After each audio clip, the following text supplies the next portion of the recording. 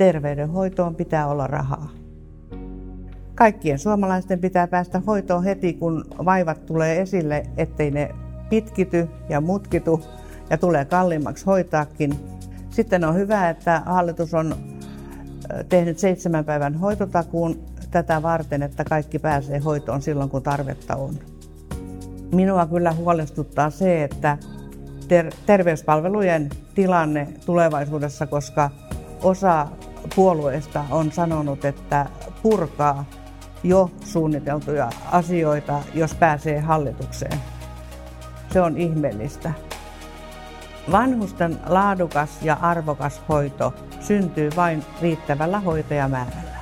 Ja hoitajamitoituksen kiristäminen on ollut erittäin hyvä ensiaskel.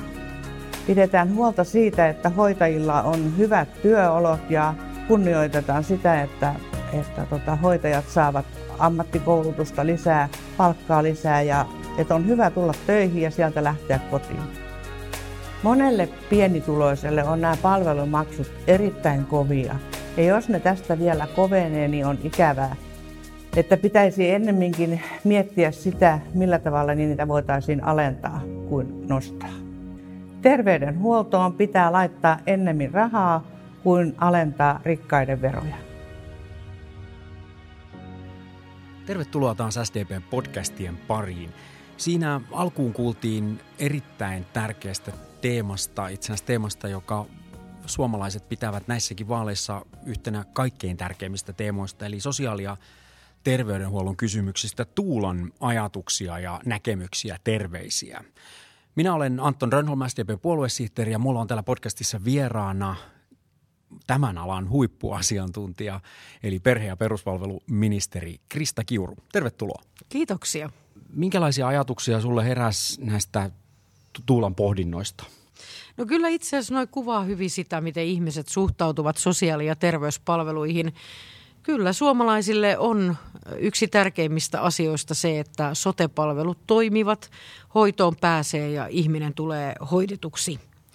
On tärkeää, että perusterveydenhuoltoon pääsisi mahdollisimman nopeasti ja siksi me SDP:ssä olemme ajaneet sitä, että jokainen pääsisi hoitoon 7 päivän juoksulla ja hoidon tarpeen arviointi alkaisi heti, kun otetaan yhteyttä ja vastaus saataisiin jo samana päivänä, milloin sinne hoitoon pääsee. No tämä hoitotakuu, joka sitten säädettiin tällä hallituskaudella, on vielä toimeenpanoa vailla, eli toimeenpano on tulon päällä ja kyllä olisi tärkeää, että myös SDP olisi vahtimassa sitä, miten tämä toimeenpano uusilla hyvinvointialueilla onnistuu. On tärkeää, että hoitotakuu koskee sekä fyysisiä että psyykkisiä vaivoja ja ihminen saisi apua vaivaansa heti. Olen myös ollut huolissani siitä, että ei riitä meidän keskusteluissa se, että kerran pääsee lääkärille tai ammattilaiselle. Kyllä ihmisen pitää myös tulla hoidetuksi ja on olennaista, että kun hoito alkaa, se viedään loppuun ja se viedään nopeasti ja turvallisesti maaliin. Silloin ihmiselle tulee kokemus siitä, että tämä hoitotakuu, joka säädettiin, niin myös aidosti toimii. Eli kun hoitoon pääsee, se tulee myös yhteiskunnalle halvemmaksi. Silloin estetään vakavia sairauksien ja työkyvyttömyyden riskiä parhaiten. Mikä se on se muuten, kun puhutaan tästä hoidon tarpeen arvioinnista, niin siinä sen 7 päivän viikon aikana, niin siis sehän ei tarkoita sitä, että kun mä otan sinne yhteyttä vielä, että mä nyt sitten pääsin niin kuin erikoislääkärille vaikka suoraan, vaan se on jotain muuta siinä. Niin, tämä on hyvä kysymys, että miten tämä homma menee. Kun sä otat ensimmäistä kertaa yhteyttä sote-väkeen, niin sen saman puhelun aikana tai yhteydenoton aikana, niin aletaan arvioida sitä, että minkälainen hoidon tarve sulla on liittyen niihin vaivoihin, jotka sitten kerrot omaavasi. Ja sen jälkeen, jos ei se heti siinä yhteydenoton aikana onnistu, niin saman päivän aikana laki velvoittaa, että tuo hoidon tarpeen arviointi on tehtävä. Ja ensimmäisenä päivänä yhteydenotosta niin alkaa aika juosta ja 7 päivässä on saatava apua tuohon vaivaan ja silloin on päästävä näiden palveluiden piiriin. Ensimmäinen yhteydenotto johtaa joko lääkärin vastaanottoon tai jonkun muun ammattilaisen vastaanottoon, joka voi auttaa tässä vaivassa. Ja käytännössä tarkoituksena on se, että hyvin nopeasti niin näihin fyysisiin vaivoihin kuin psyykkisiinkin vaivoihin saadaan apua. Ja pidän sitä kyllä tärkeänä, että olemme saaneet tällä hallituskaudella säädettyä lainhoitotakuusta 7 päivän hoitotakuusta ja se oli meille kynnyskysymys, kun viime vaaleissa lähdettiin hakemaan ihmisiltä mandaattia jatkaa sitten näissä tärkeissä voisiko se olla töissä. Tulevaisuudessa sitten semmoinen joku videopuhelu, onko se näistä hyvinvointialueista kiinni sitten, miten ne sen kukin toteuttaa? Kyllä itse olen sitä mieltä, että meidän pitää pystyä lisäämään julkiseen valikoimaan digitaalisia palveluita. Monet ihmiset ovat tottuneet jo työterveyshuollon kautta, että sote-väen kanssa voi työterveyshuollossa asioida esimerkiksi chattailemällä tai lähettämällä tekstiviestiä, jopa videoyhteydellä. Minusta nämä ovat tulevaisuuden sote-palveluja myöskin julkisella puolella.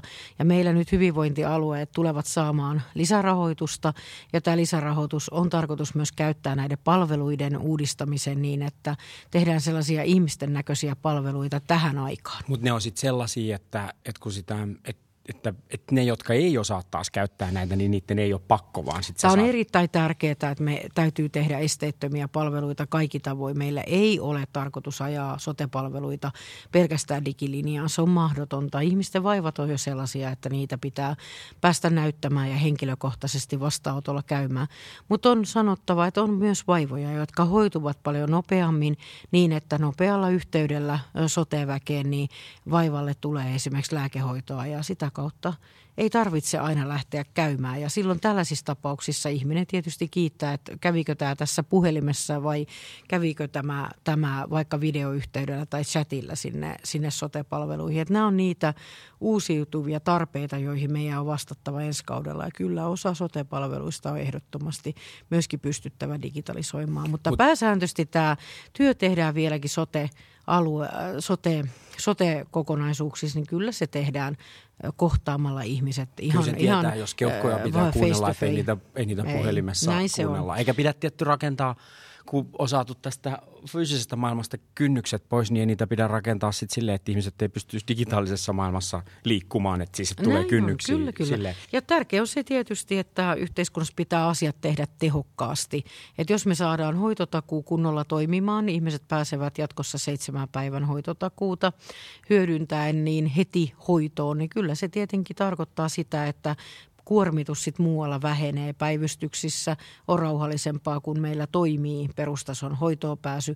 Samaan aikaan on sanottava, että tämä kaikki tulee meille veronmaksajille myös edullisemmaksi. Mitä nopeammin pääsee hoitoon, sitä parempia tulevat olemaan hoitotulokset ja käytännössä sitä vähemmän tulee sitten riskiä siihen, että tämä maksaisi työkyvyttömyytenä tai vakavampana sairautena myöhemmin, kun hoito viivästyy. Ja tässä kokonaisuudessa on tärkeää, että tehdään myöskin taloudellisesti järkevää toimintaa sotessa ja olemme itsekin paljon puhuneet hoidon vaikuttavuudesta ja se on tärkeää, että ihminen pääsee nopeasti hoitoon, koska se säästää yhteiskunnan rahoja ja on yksilölle aina monin verroin edullisempaa. Onko tästä niin kuin ennaltaehkäisyä tässä? Kyllä se on sitäkin, että itse kun puhuu hoidon vaikuttavuuden parantamisesta, niin kysymys on siitä, että erityisesti kansansairauksien näkökulmasta meidän pitäisi pystyä paljon parempaan hoidon vaikuttavuuteen. Onko se siis sydän- ja verisuonitauteja? Kyllä nämä ihan meidän isot sairausryhmät. Suomessahan on kuitenkin noin 1 miljoona ihmistä, jotka sairastavat jotakin kansansairautta ja heidän hoitonsa parantaminen on avainroolissa. Me olemme jo tällä hallituskaudella tehneet siihen toimia, miten sosiaali- ja terveyskeskus tulevaisuudessa toimisi heidän osaltaan paremmin. Ja jatkossa on tärkeää, että me parannamme nimenomaan myös heidän palvelutaan. Jos nämä hoidon vaikuttavuutta koskevat toimet vietäisiin läpi, niin me jouduttaisiin hiukan investoimaan rahaa sosiaali- ja terveyspalveluihin, mutta säästöt olisivat moninkertaisia, kun hoidon vaikuttavuudella saataisiin isoja parannuksia aikaa ja sitä kautta tietenkin se vaikein hoidon tarve niin käytännössä lykkääntyisi tai mahdollisesti poistuisi kokonaan. Ja tämähän olisi yhteiskunnan rahapussin kannalta varsin edullista toimintaa. Järkevää sitten. No mutta missä me nyt tällä hetkellä ollaan? Tämä on säädetty, tämä 7 päivän hoitotakuu, mutta se ei se vielä toteudu. Se toteutuu jossakin päin Suomea. Kuinka moni suomalainen nyt tällä hetkellä pääsee 7 päivässä ja mikä se tavoite nyt sitten tästä eteenpäin on? No meillä on itse asiassa aika isot erot maan sisällä. Alueellisesti on sanottava, että esimerkiksi omalla alueella, niin kun tulen tuolta Lounais-Suomesta, niin meillä pääsee hoitoon varsin huonosti verrattuna esimerkiksi tiettyihin alueihin idässä. Ja käytännössä Suomen sisällä on aika isot erot siinä, miten hoitoon päästään. 7 päivän hoitoon pääsyä on mitattu jo pitkän aikaa ja me ollaan oltu iloisia siitä. Vaihtelee ne ihan kuntien välillä kyllä, tosi paljon. Kuntien välillä ja alueellisesti ja myöskin on sanottava, että se mikä lännessä voi olla totta Lounais-Suomen alueella, niin jossain muualla taas on päässyt hyvin hoitoon. Että hoitotakuun toteuttaminen vaihtelee myöskin isojen ja pienien kuntien välillä, eikä ole niin, että vain pienissä kunnissa pääsee tai isoissa ei, vaan kyllä sielläkin myöskin on aika iso eroavaisuus tässä. Nyt on tärkeää, että kun hoitotakuu on tulossa voimaan, niin me saamme hyvinvointialueilla liikettä aikaan siinä, että tähän hoitotakuuseen suhtaudutaan niin vakavasti, että asia tulee kerralla kuntoon. Itse pidän tärkeänä, että SDP on vahtimassa sitä, että myöskin hoitotakuu tässä maassa toteutetaan hyvin yhdenvertaisesti kaikilla alueilla, jossa sote-palveluita tänä päivänä tuotetaan. Joten 22 alueen näkökulmasta on olennaista, että me onnistutaan tämän hoitotakuun toimeenpanemisessa. Sä mainitsit nämä hyvinvointialueet ja nyt tämän vahtimisen ja nyt on varmaan moni lukenut lehdistä, että miten sä vahdit sitä niiden hyvinvointialueiden rahoitusta, että sitä tulee riittävästi. Eli nyt tuli jonkun verran lisää niille hyvinvointialueille, niiden kustannukset on noussut ja näin edelleen. Sä voit ehkä kertoa sitä, minkälainen taistelu se oli, mutta mitä tästä eteenpäin pitäisi tapahtua? Että tämähän on nyt vaan tämä hetki ja sitten tässä on 4 vuotta seuraavaa hallituskautta edessä ja jotkuthan vilauttelee miljardiluokan säästöjä, siis suomeksi leikkauksia sinne sosiaali- ja terveyspalveluihin. Joo, mä luulen, että ihmiset eivät sen tyyppisiä leikkauksia odota. Ihmiset odottavat vaivoihinsa apua. He haluavat päästä leikkaukseen, eivätkä he toivo sitä, että poliitikot lähtisivät leikkaamaan näistä palveluista. Tällaiset kohtuuttomat rahaleikkaukset johtaisivat siihen, että ihmiset ei aidosti pääse eri toimenpiteisiin ja vaikka elintärkeisiin leikkauksiin. Kyllä meidän täytyy lähteä siitä, että sote-palvelut ovat riittävällä tavalla rahoitettuja ja näissä vaaleissa on ehdottomasti kysymys siitä, että olemmeko me tosissamme puolustamassa suomalaisten sote-palveluita. SDP:hän voi tässä asiassa luottaa. Me olemme jo tässä hallituksessa näyttäneet, että me puutumme epäkohtiin. Meillä on se ongelma, että kun sote-alueet aloittivat, niin maailma ehti muuttua jo näiden vuosien aikana sen verran, että nämä kriisit ovat vaikuttaneet tähän siirtyvään rahoitukseen, joka kunnilta hyvinvointialueelle tuli. On ikävä todeta, mutta koronakriisi, hintakriisi ja energiakriisi ja sota Ukrainassa ovat vaikuttaneet myöskin soteen. Ei sote ole mikään erillinen linnake maailmassa, jossa tosiasiassa kustannuksen nousua ei tulisi. Ja nyt on haluttu antaa ymmärtää, että sote on pohjaton kaivo, sieltä voi myös leikata. Itse kyllä panen vastaan ja SDP on jo ilmoittanut etukäteen, että me emme tulee sote-palveluista leikkaamaan. Sellainen ajattelu, että täältä olisi saatavilla rekkalasteita tai rahaa esimerkiksi yhteiskunnan yleisiin hyviin hankkeisiin, vaikka suurituloisten veronalennuksiin, niin kyllä on sanottava, että se peli ei vetele. Nyt hyvinvointialueelle saatiin todella kovan väännön tuloksena 500 miljoonaa tälle vuodelle rahoitusta. Ja kyllä mun täytyy sanoa, että siinä samassa tilanteessa, jossa minä yritin saada 500 miljoonaa SDP-toiveista lisärahoitusta tälle vuodelle hyvinvointialueelle, niin samaan aikaan tuli esiin, että on täällä puolueita, jotka olisivat valmiita myös näistä palveluista samaan aikaan leikkaamaan. Ja se ajattelu, että nämä nousevat miljardiluokkaan, miljardeja oltaisiin valmiita leikkaamaan. Mitä ne vaihtoehdot nyt on siis, mitä tässä on esitetty? Kyllä tässä esimerkiksi olen kiinnittänyt huomioon siihen, että kokoomus aikoisi leikata sosiaali- ja terveydenhuollon sote-menoista suoraan miljardi euroa, sen lisäksi perusturvasta 2 miljardin ja vieläpä julkisen talouden vakauttamiseksi, niin olisi erityyppisiä säästöehdotuksia tulossa. Niin tätä tehostamista. Tämä tehostaminen käytännössä voisi pahimmillaan johtaa siihen, että sosiaali- ja terveysministeriö pääluokasta haluttaisiin tehostaa toimintaa ensinnäkin koko luokasuhteessa, joka tuosta miljardista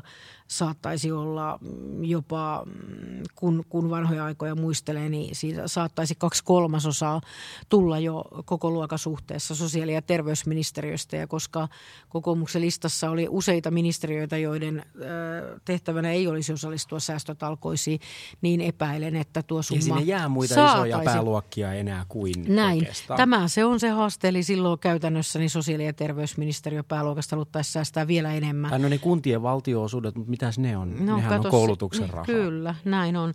Tässä on pelkona se, että nämä säästöt saattaisivat kohota sosiaali- ja terveydenhuollon ja sosiaali- ja terveysministeriön pääluokasta jopa lähemmäs 3 miljardia, jos olemme oikein tulkinneet tuon kokoomuksen säästövaatimuslistan.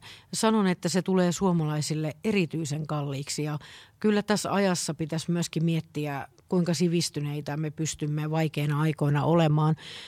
Kyllä sivistys mitataan siinä, että miten me kohtelemme toinen toisiamme, erityisesti yhteiskunnan heikoimpia. Tällaiset säästöpuheet johtaisivat siihen, että me vaarantaisimme nimenomaan yhteiskunnan heikoimpia aseman ja se tulee loppuviimeksi koko yhteiskunnalle kalliiksi. Siksi ei ole tärkeää keskustella vain siitä, miten taloudellinen kestävyysvaje tilkitään. Kyllä meillä on yhtä tärkeää keskustella siitä, että miten tämä sosiaalinen kestävyysvaje tilkitään. Ja se ei kyllä näy minkään budjetin tai tilinpäätöksen momenttiriveillä.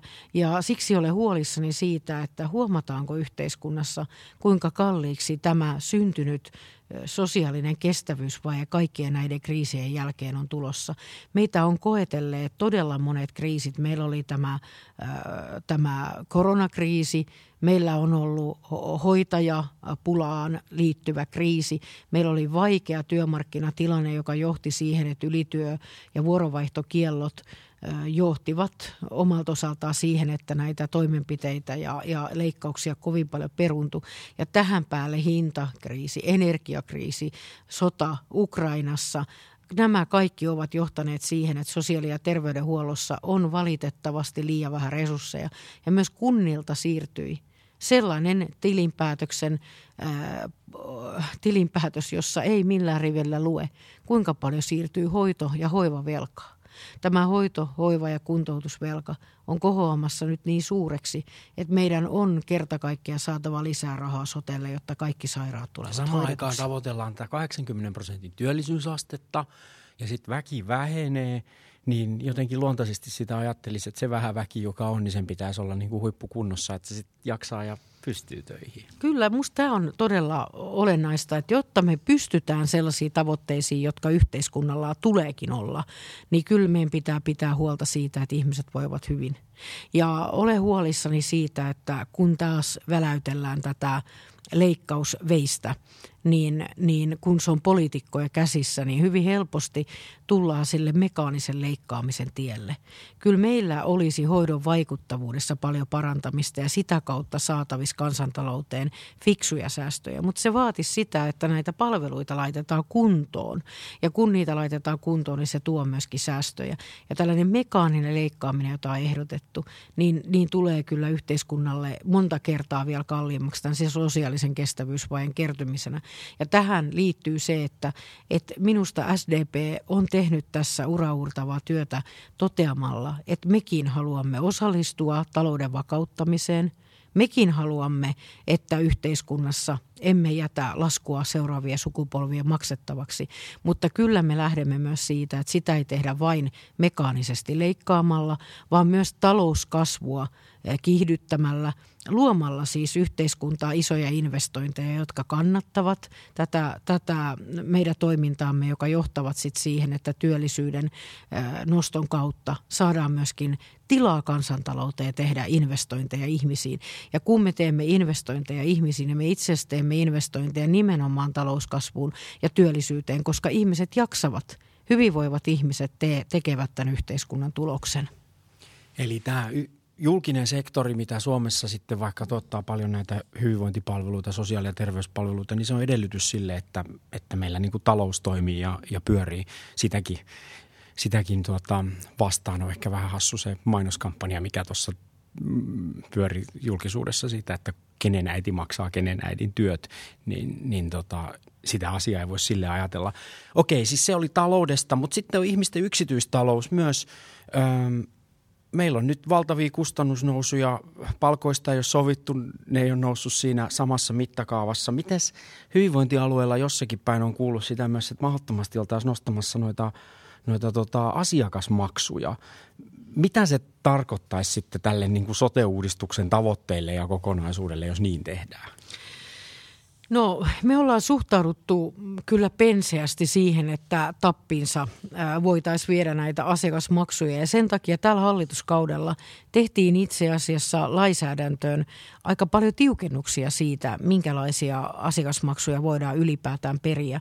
Ensinnäkin on sanottava, että asiakasmaksulain uudistus, joka tehtiin heti hallituskauden aluksi, niin vapautti noin 1 miljoonan suomalaisen asiakasmaksuja. Se kertoo siitä, että noin 1 miljoona suomalaista hyötyi suoraan siitä, että sosiaali- ja terveydenhuollon asiakasmaksuja laskettiin. Ja käytännössä, kun tämä tehtiin lain tasolla, niin se sitoo myös meidän hyvinvointialueita. Eli maksut ovat alentuneet nyt pysyvästi noin 1 miljoonalla suomalaisella. No, asiakasmaksujen kohtuullistaminen on ollut järkevää ja myöskin näiden maksujen ajaminen sellaiselle tasolle, joka on ihmisten rahapussin koon näkökulmasta kohtuullista.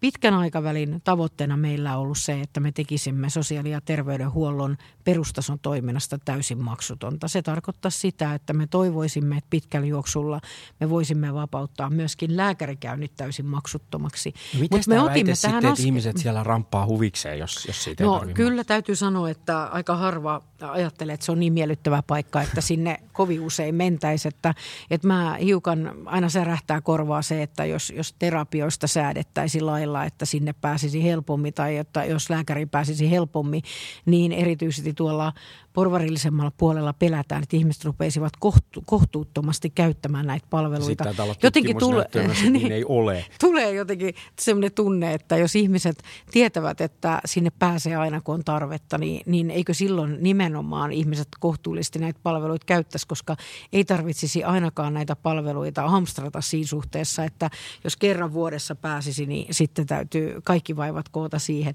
No, leikki siksen on tärkeää sanoa, että meille tämä asiakasmaksulain uudistus oli ensimmäinen askel siihen suuntaan, että saadaan vapautettua täysin tämä ensimmäisellä ammattilaisella käynti.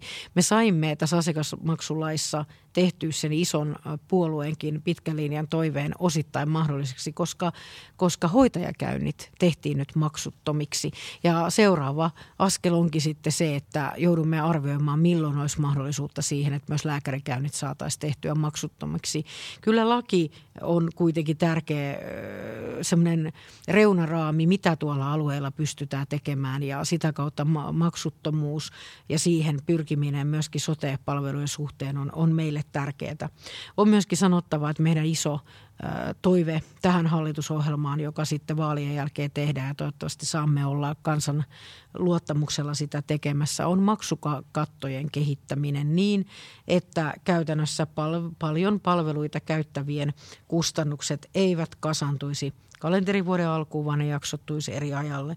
Myöskin nämä maksukattojen yhdistämiset ovat tärkeitä, jotta sitten tämä maksukatto vastaisi korkeintaan 1 kuukauden takuueläkettä ja se antaisi ihmisille mahdollisuuden. Eläkeläisiä, joille itse asiassa tämä maksukatto olisi tärkeämpi vielä kuin ehkä se eläke. Mun pitää sanoa, että me käydään paljon keskustelua yhteiskunnassa näistä veronalennuksista, mutta monelle jotakin kansansairautta sairastavalle olisi isompi asia se, että sosiaali- ja terveydenhuollossa nämä maksut saataisiin kohdallensa ja siksi SDP on ehdottanut näiden eri maksukattojen silloin kun ne yhdistämistä. eläkkeet jää kuitenkin ihmisillä aika alhaiseksi, niin niistähän ei makseta valtionveroa eikä silloin mistään veroalennuksista on myöskään erityistä hyötyä. Kyllä, silloin kun puhutaan kaikkein pienimmistä, niin. kyllä pienimmistä eläkkeistä. Ja kun puhutaan työeläkkeistäkin, niin tosiasiassa suomalaisilla on matalat työeläkkeet ja meillä on tosi paljon ihmisiä, jotka ovat näiden matalien työeläkkeiden piirissä ja näiden eri maksukattojen yhdistäminen olisi paras tapa vaikuttaa nopeasti siihen, kuinka paljon tosiasiassa se käteen jäävä tulo suurenisi. Täytyy muistaa, että meillä on tehty lainsäädäntöä siihen, mikä on terveydenhuollon maksukatto, matkat, lääkkeet, päivä ja tämä työtoimintojen matkat. Kun nämä kaikki yhdistettäisiin yhteiskunnassa, niin tietyn rajan yli olisi sitten kaikki maksutonta. Tällainen maksukaton reivaaminen on meidän lähitulevaisuuden tavoite ja toivomme, että oltaisiin tekemässä myös hallitusohjelmassa tästä isoja muutoksia. Me ollaan ajettu sitä, että maksukatto vastaisi enintään kuukauden takuueläkettä kaiken kaikkiaan, kun se olisi yhdistetty. Tämä olisi iso muutos niille, jotka sitten saisivat tästä meidän työstä myöskin konkreettisen edun siihen käteen jäävään osuuteen, joka jäisi näin paljon suuremmaksi. Merkittävä parannus heidän arjessaan. Eduskuntavaalit on nyt ihan kulman takana ja muistellaan se 2019 eduskuntavaalien aika, kun tuli pitkä keskustelu näistä vanhustenhoivan ongelmista ja siitä, että miten niin yksityisellä kuin julkisella puolella oli niitä haasteita. Ja sitten tuli sinne hallitusohjelmaan SDPn tavoitteesta se hoitajamitoitus ja siitä on tehty nyt laki ja näin edelleen. Ja nyt sitten kuitenkin julkisuudessa jotkut syyttää, että se ongelma, että ei ole tarpeeksi hoitajia tai henkilökuntaa sote-sektorilla, että se on nyt sitten jollakin tavalla demareiden vikaa. Mikä tämä tilanne nyt tämän hoitajamitoituksen ja näiden tavoitteiden osalta on? No ensinnäkin on pakko sanoa tuohon hoitajapulaan se, että koronakriisissä hoitajapula kyllä paheni. Ihmiset eivät jaksaneet enää meidän koronakriisin työoloja. Ja se on johtanut siihen, että myöskin hoitajapula on kärjistynyt. Mutta kyllä meillä sote-väestä on ollut puutetta jo kaikilla aikaisemmillakin hallituskausilla. Ja on surullista katsoa menneisyyteen tavalla, joka osoittaa, että silloin ei osattu reagoida tähän hoitajapulaan. Eikä myöskään sote-väen muuhun pulaan. Olisi pitänyt silloin jo hyvissä ajoissa lähteä hakemaan ratkaisuja tähän. Me ollaan nyt työskennelty myöskin työmarkkinajärjestöjen kanssa ja itse asiassa ollaan saamassa aika isoja ehdotuksia liikkeelle työmarkkinajärjestöjen tuella siihen, että miten työvoimaa tultaisiin jatkossa tälle alalle saamaan. On tärkeää, että hallitus on tähän puuttunut. SDPn aloitteesta perustettiin porukka selvittämään sitä, että mitä tässä tilanteessa pitäisi tehdä. Me ollaan tehty jo lyhyen aikavälin esitykset ja myöskin nyt nämä pitkän aikavälin esitykset ovat ihan kohta tulossa julkisuuteen. No sitten on sanottavaa tässä samassa keskustelussa, kun aina sanotaan, että tämä työvoimapulan kärjistyminen on vaan hoitajamitoituksen vika. Minusta se kertoo siitä, että yhteiskunnassa kerta kaikkiaan me emme halua kohdella meidän ikäihmisiä heille kuuluvan arvon tavalla. On se erikoinen tilanne, että aina kun yhteiskunnassa on jostain puutetta tai joku ongelma, niin annetaan ymmärtää, että se on ikäihmisten palveluiden parantamisen vika. Minusta se on kohtuutonta keskustelua ja hyvin usein törmään tähän. On annettu myös ymmärtää, että koska SDP on ollut niin määrätietoinen tämän hoitajamitoituksen eteenpäin ajamisessa ja olemme saaneet tämän kaikesta huolimatta aikaan, niin sekin on SDP-vika. Nyt, että ihmiset saavat parempaa hoitoa. Minä itse otan sen semmoisena suurena kiitollisuutena siitä työstä, mitä me olemme tehneet. Me olemme uskoneet siihen, että myöskin ikääntyessä meidän pitää luottaa, että kun vanhenemme, me saamme asiallista hoitoa. Ja on sanottava, että näilläkin ponnistuksilla se ihmisen osa on vieläkin varsin kapea. Inhimillistä hoitoa saa noin 2,5 tuntia 24 tunnin aikana. Kyllä se minusta on varsin vähän vieläkin tällaisessa ympärivuorokautisessa hoivassa oleva ihmisen inhimillistä aikaa. Kyllä sitä varsin vähän vieläkin saa, mutta sillä saa nyt enemmän kuin koskaan ennen sen takia, että me ajoimme tämän hoitajamitoituksen läpi siitä huolimatta, että yhteiskunnassa oli vahvoja porvarillisia voimia, jotka vastustivat tätä hanketta.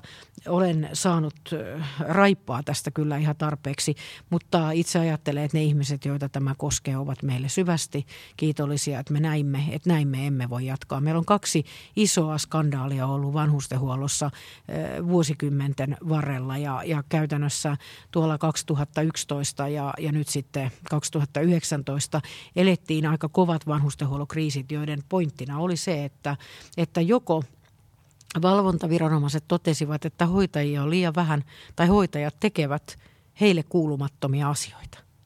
Ja tähän ongelmatiikkaan nyt puututtiin. Me lisäsimme hoitajien määrää ja myöskin otimme kaikki nämä välilliset tehtävät tukipalvelut pois hoitajakunnalta, jonka johdosta nyt ei enää siivota, pyykätä ja eikä laiteta ruokaa hoitajien työajalla, koska tämä aika on eli sitten siellä on pois. enemmän myös muuta väkeä Kyllä, töissä. niin siellä on nyt jatkossa muuta väkeä paljon enemmän töissä. Ja olen iloinen siitä, että me ollaan luotu vanhustenpalveluihin uusia työpaikkoja, tukipalvelutyöpaikkoja. Ja nämä tukipalvelut hoidetaan nyt muun ammattilaisporukan voimin. Ja tämä on ollut kestävä ratkaisu. Ja sen takia myös tämän työjaon muutoksella on saatu aikaa se, että tosiasiassa me emme ole vieneet yhteiskunnan hoitajia pelkästään vanhuspalveluihin. Siellä on lähihoitajien määrä pysynyt suht samana, mutta heidän työkuvansa on muutettu niin, että kaikki se aikaisempi tukipalveluiden tekeminen jäi pois. Ja nyt tämä aika on annettu ihmisten käyttöön siellä meidän ympärivuorokautisessa hoivassa ja se on tietenkin erinomainen ratkaisu, koska tällä me ollaan saatu samoille hoitajille enemmän hoito- ja hoivatyöaikaa, kun nämä tukipalvelut on otettu muiden tehtäväksi. Että nämä ovat ikäviä väitteitä, jotka eivät pidä paikkansa. Meidän vanhustenhuollon paikkamäärä on tosiasiassa tämän 10 vuoden aikana säilynyt samana. Ei täältä ole kadonnut mitään vanhustenhuollon paikkoja sinä aikana, kun tästä hoitajamitoituksesta on päätetty. Eli hoitajamitoitus ei ole vienyt vanhuspalveluiden työpaikkoja, eikä se ole myöskään vienyt vanhusten näitä jatkohoitopaikkoja ympärivuorokautisessa hoivassa, toisin kuin on väitetty. Ja siksi olen iloinen siitä, että me kykenimme tekemään tämän uudistuksen ja uskoimme myös siihen, että meidän pitää pystyä ikääntymään asiallisesti ja inhimillisissä olosuhteissa.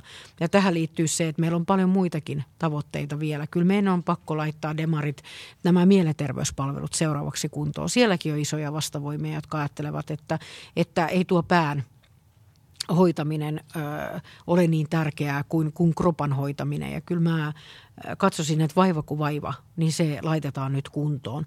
Tässä yhteiskunnassa meillä on todella paljon myöskin mielenterveyden järkytyksiä ja kaikenlaista vaivaa ja häiriötä. Kyllä ja nekin pitää ihmisiä pois töistä. Niin kyllä, ja nämäkin vaivat pitää nyt laittaa kuntoon. Ja kyllä me lähdetään siitä, että kun ihminen voi jossakin vaiheessa tosiasiassa kärsii näistä vaivoista, itse asiassa joka 3. saattaa joutua nimenomaan työkyvyttömyyseläkkeelle nimenomaan näistä vaivoista, niin kyllä tämä on yhteiskunnan kokonaiskestävyyden kannalta myös tärkeää, että näihin vaivoihin haetaan nopea hoitoon pääsy ja myöskin hoidetuksi tulemisen kokemus ihmisille, jolloin sitten vaivat loppuvat. Ja nuorista jopa 2-30% on uhassa näihin vaivoihin jossakin vaiheessa elämäänsä sairastua.